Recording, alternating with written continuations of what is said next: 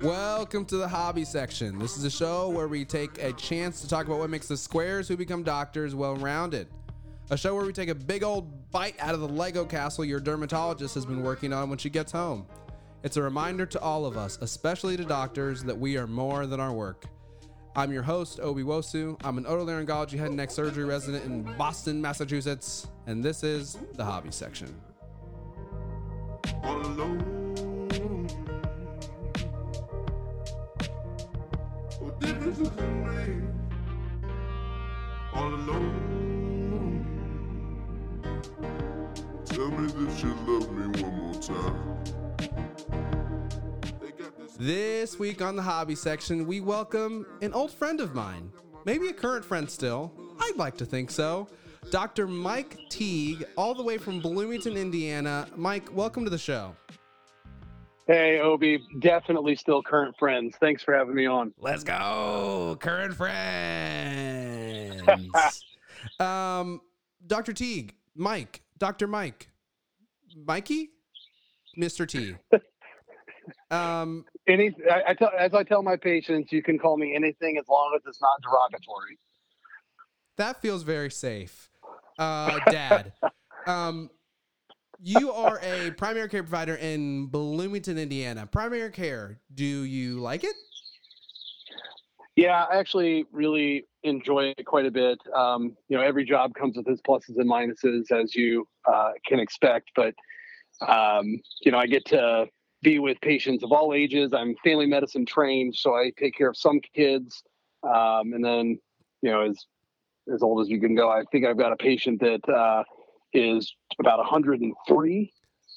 Interestingly, is as old as you go. Interestingly, I talked to her as she was probably the only patient of mine that has lived through two pandemics. The first one which was kind of fascinating. Polio? First one being the pandemic of 1918, the flu pandemic, the Spanish influenza pandemic in 1918. My gosh. So that's crazy. So that was impressive. But yeah, I enjoy what I do. I get to take care of folks of all ages, all walks of life. Bloomington, Indiana, for folks that don't know where that is, it's where Indiana University is. And so we've got a very large variety of patients that come through the doors, some farmers, professors, you name it. I'm seeing them and helping them try to live more healthier lifestyles and, helping them with their chronic disease management and things like that. So yeah, being with people in some of the toughest parts of their lives, especially over the last couple of years through the pandemic, has been really rewarding for me. And for that one patient through the last, I don't know, I guess maybe you weren't with her in the Spanish influenza, but you're with her now. No, and that's what matters. I was definitely not. That's correct. Mr. T, Mike, tell me, when did you have your first drink of whiskey? It's okay. This call is not being recorded.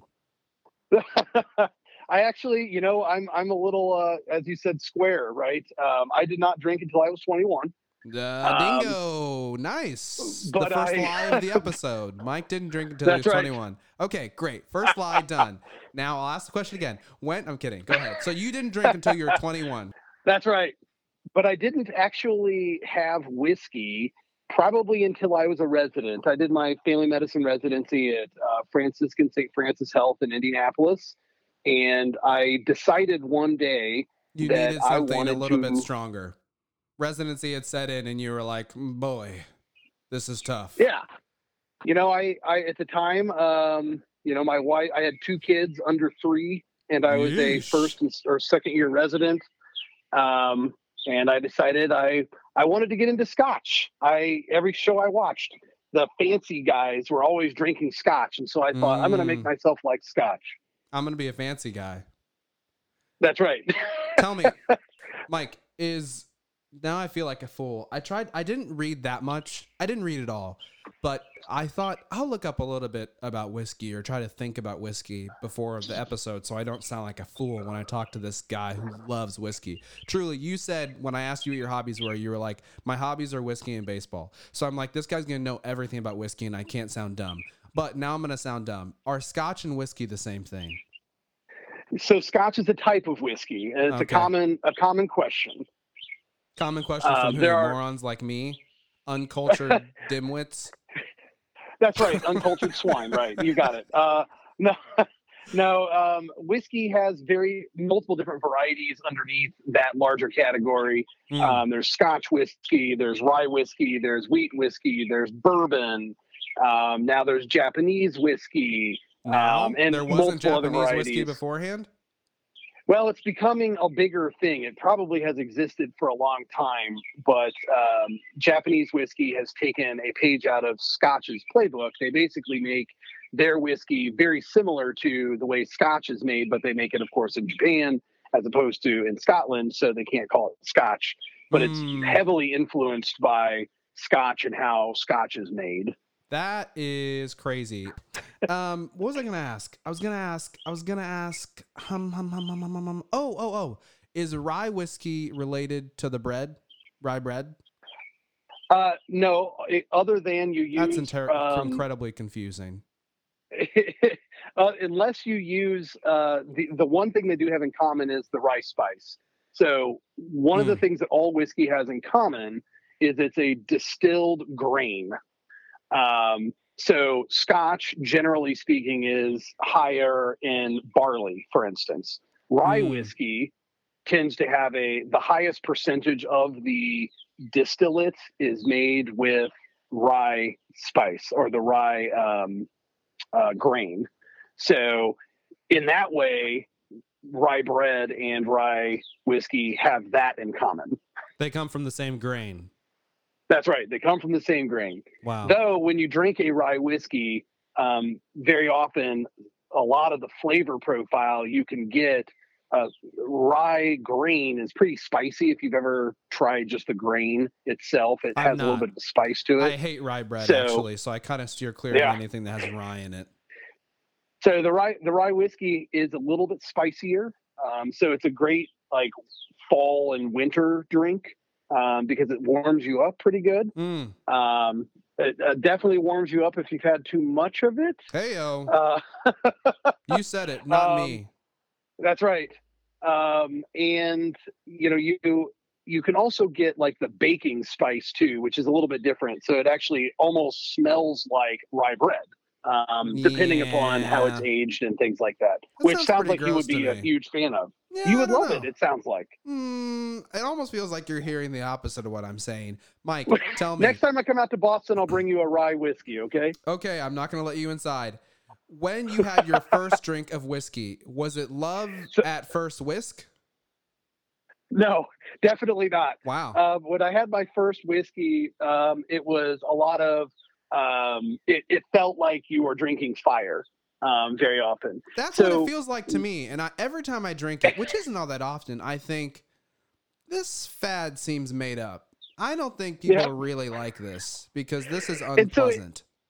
It's truly like you've met I'm sure some wine connoisseurs, right? Folks that will sit around and they kind of swish their glass of wine and they sniff it and they've got just the right glassware and, things like that. Whiskey is very similar.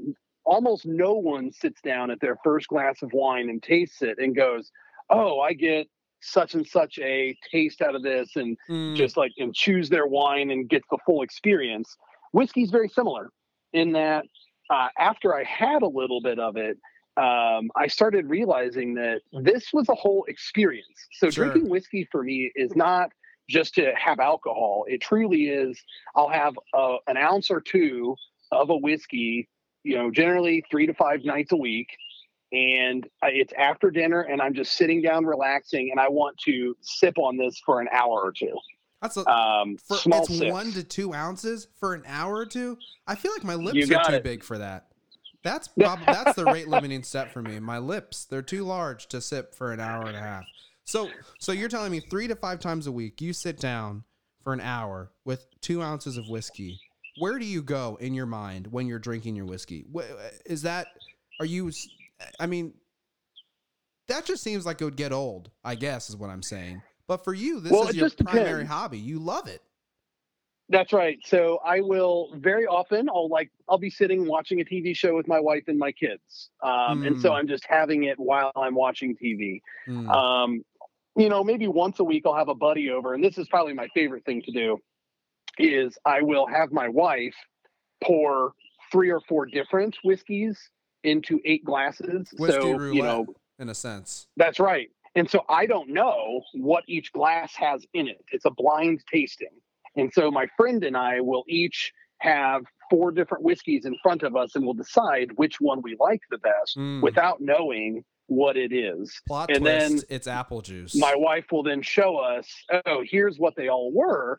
And you'd be surprised how often you'll pour like a $15 bottle of whiskey and pick it over the $80 bottle of whiskey, because the price does not actually matter. I have to know, what is the most expensive bottle of whiskey you've ever drank? I overheard people talking about whiskey last year, and they weren't exactly my crowd. You know, you mentioned earlier that I know people who sniff their wine. I actually steer clear of people like that generally. Just in a general rule of life, I don't really mingle with them much.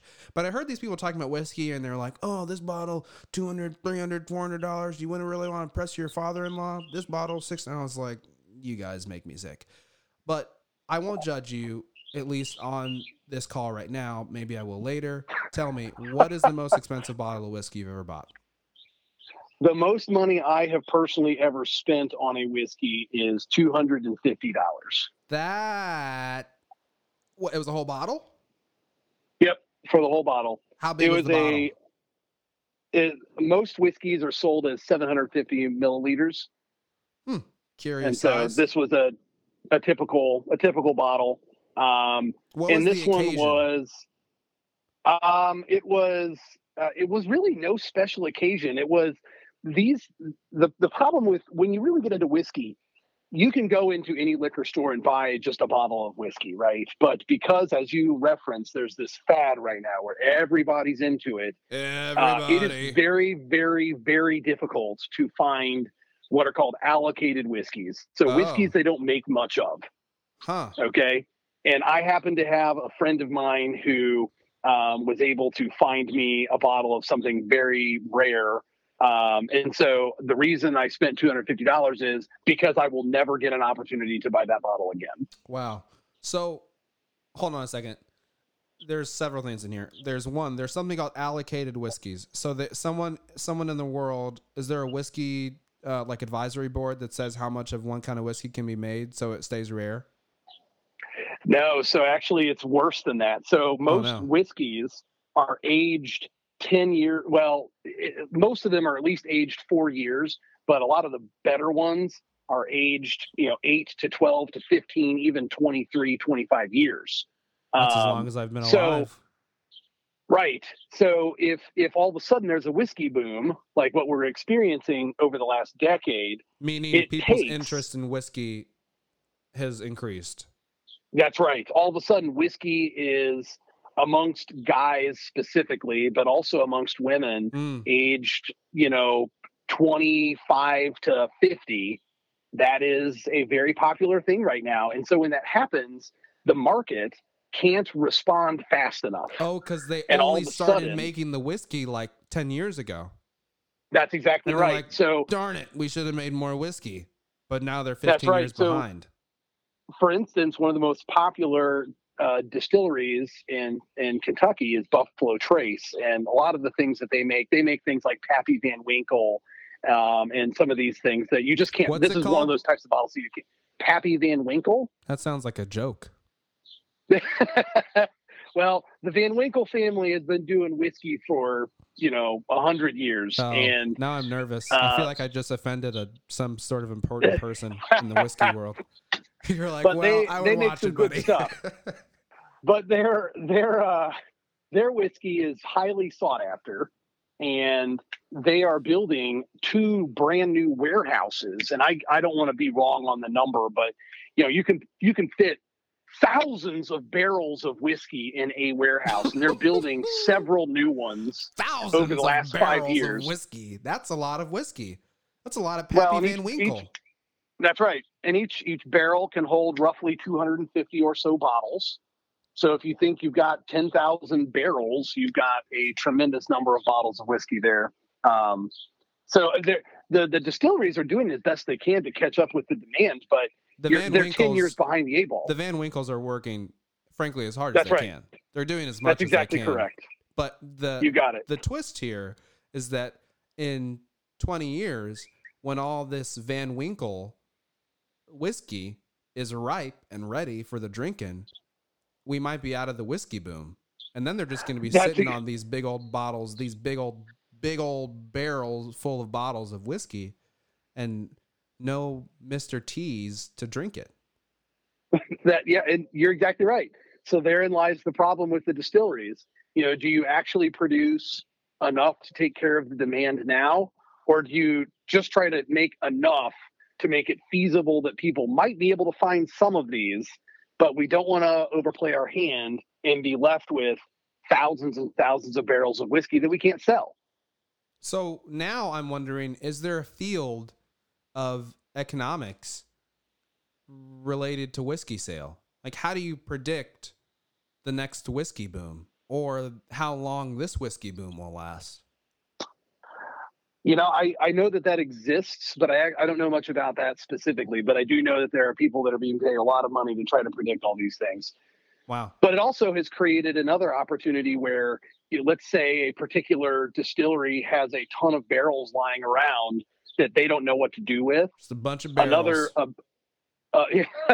Sometimes they call them orphan barrels. But then other like newer people into the market that maybe they're starting a new distillery, but all their whiskey is only 2 years old. They'll go and buy your 10-year-old barrels. That's a baby and barrel. Bottle it. That's right. big old baby barrel. I don't want any of your baby barrels. There's a whole thing about all this, and they call that sourced whiskeys, meaning you didn't make it at your distillery, but you went and bought it from somebody else and put it in your bottles, and they call it sourced. I see. So you really only have baby barrels, but someone that has big billion, I don't know what I'm saying with all the B's, but someone that has a bunch of old barrels, and you just buy their old barrels, their old crinkly, wrinkled barrels, and then you sell it in your bottles. You got it. Wow. And do you tell people do people know when they're buying it that it's sourced whiskey?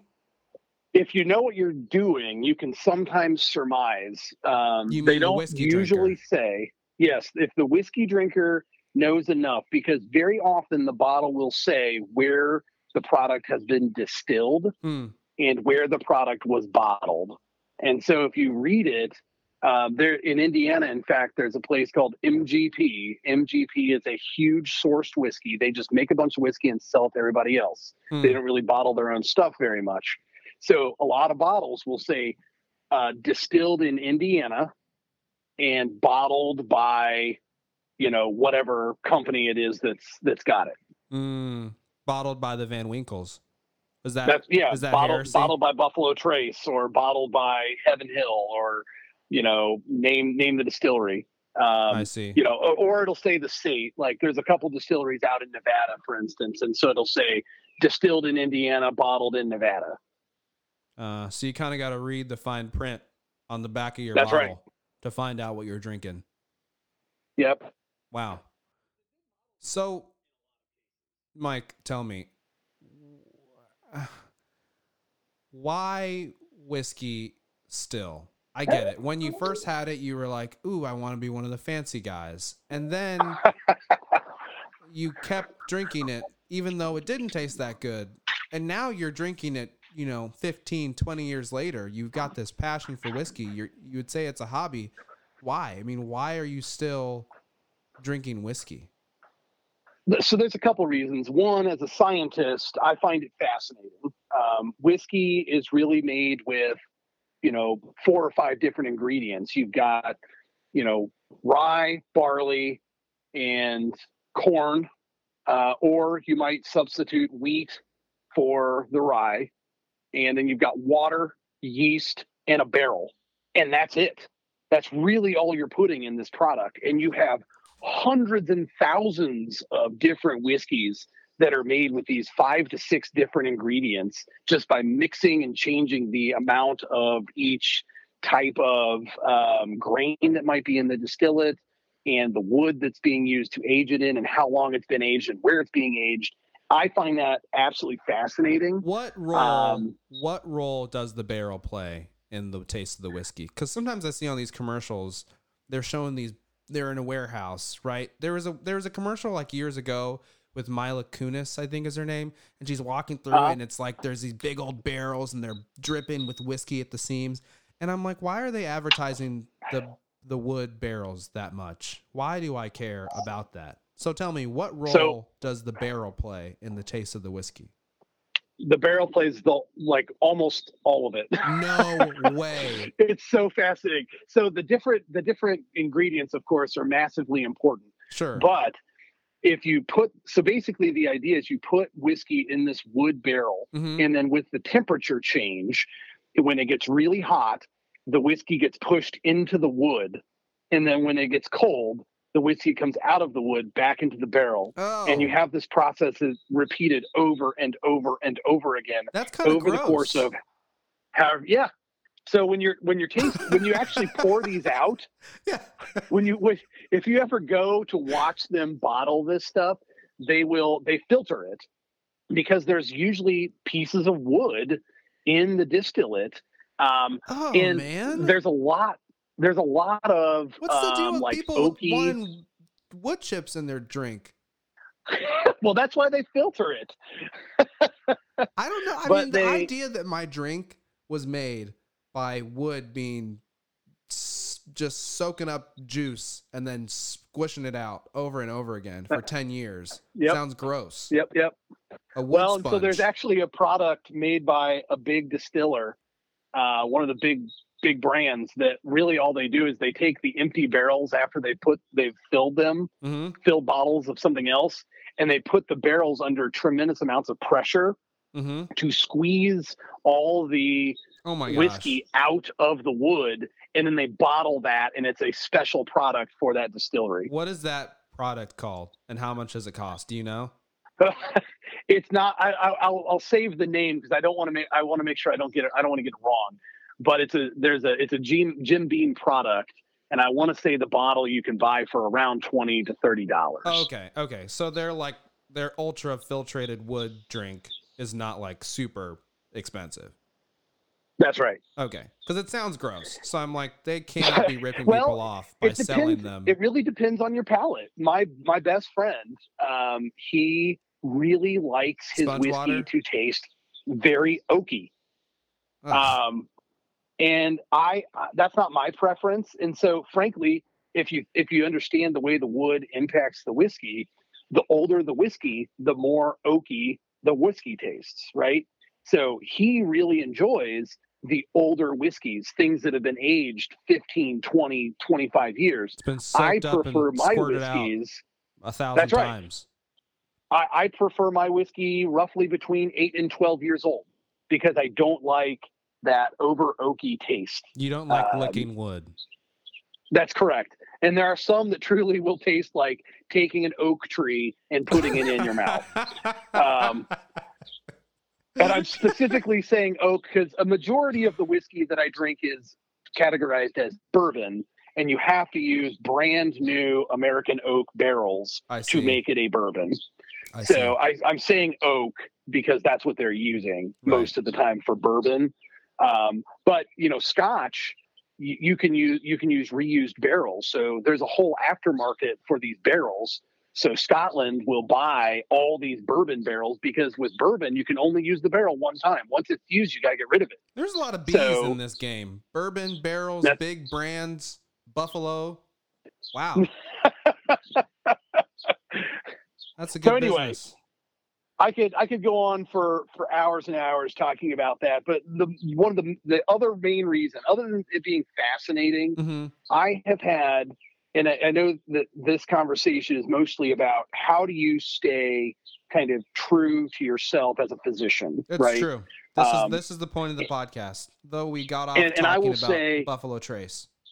Yeah, drinking whiskey to me has created a entire group of friends, and the amount of great conversation that I will have with other men specifically on my back porch over a glass or two of whiskey just talking about the world and talking about life, talking about faith, talking about all of those things on my back porch has been otherwise there's no way that would happen. Most of the time, men specifically for friendships and relationships, in my experience, need to have something in common, something you're doing. You know, guys will go and you and your guys need a glass of whiskey to just gel and hit it off. Absolutely.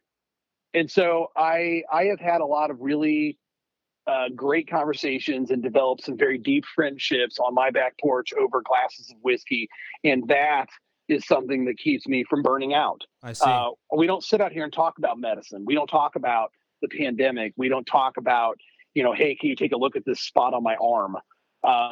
We gross. talk about life. I'm glad we talk about kids. Yeah. Yeah. We talk about our families, our dreams, where the country is, like things that are not medicine related, which is, I think, one of the most important things that a physician can do to stay healthy is to make sure you're surrounding yourself with things that are not medicine. Get you an outlet. And whiskey has been, in a sense, a gateway to those conversations.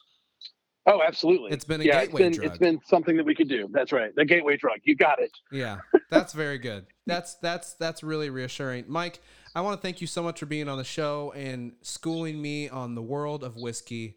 I think the world of whiskey is much bigger than I recognize, and I have a lot more learning to do.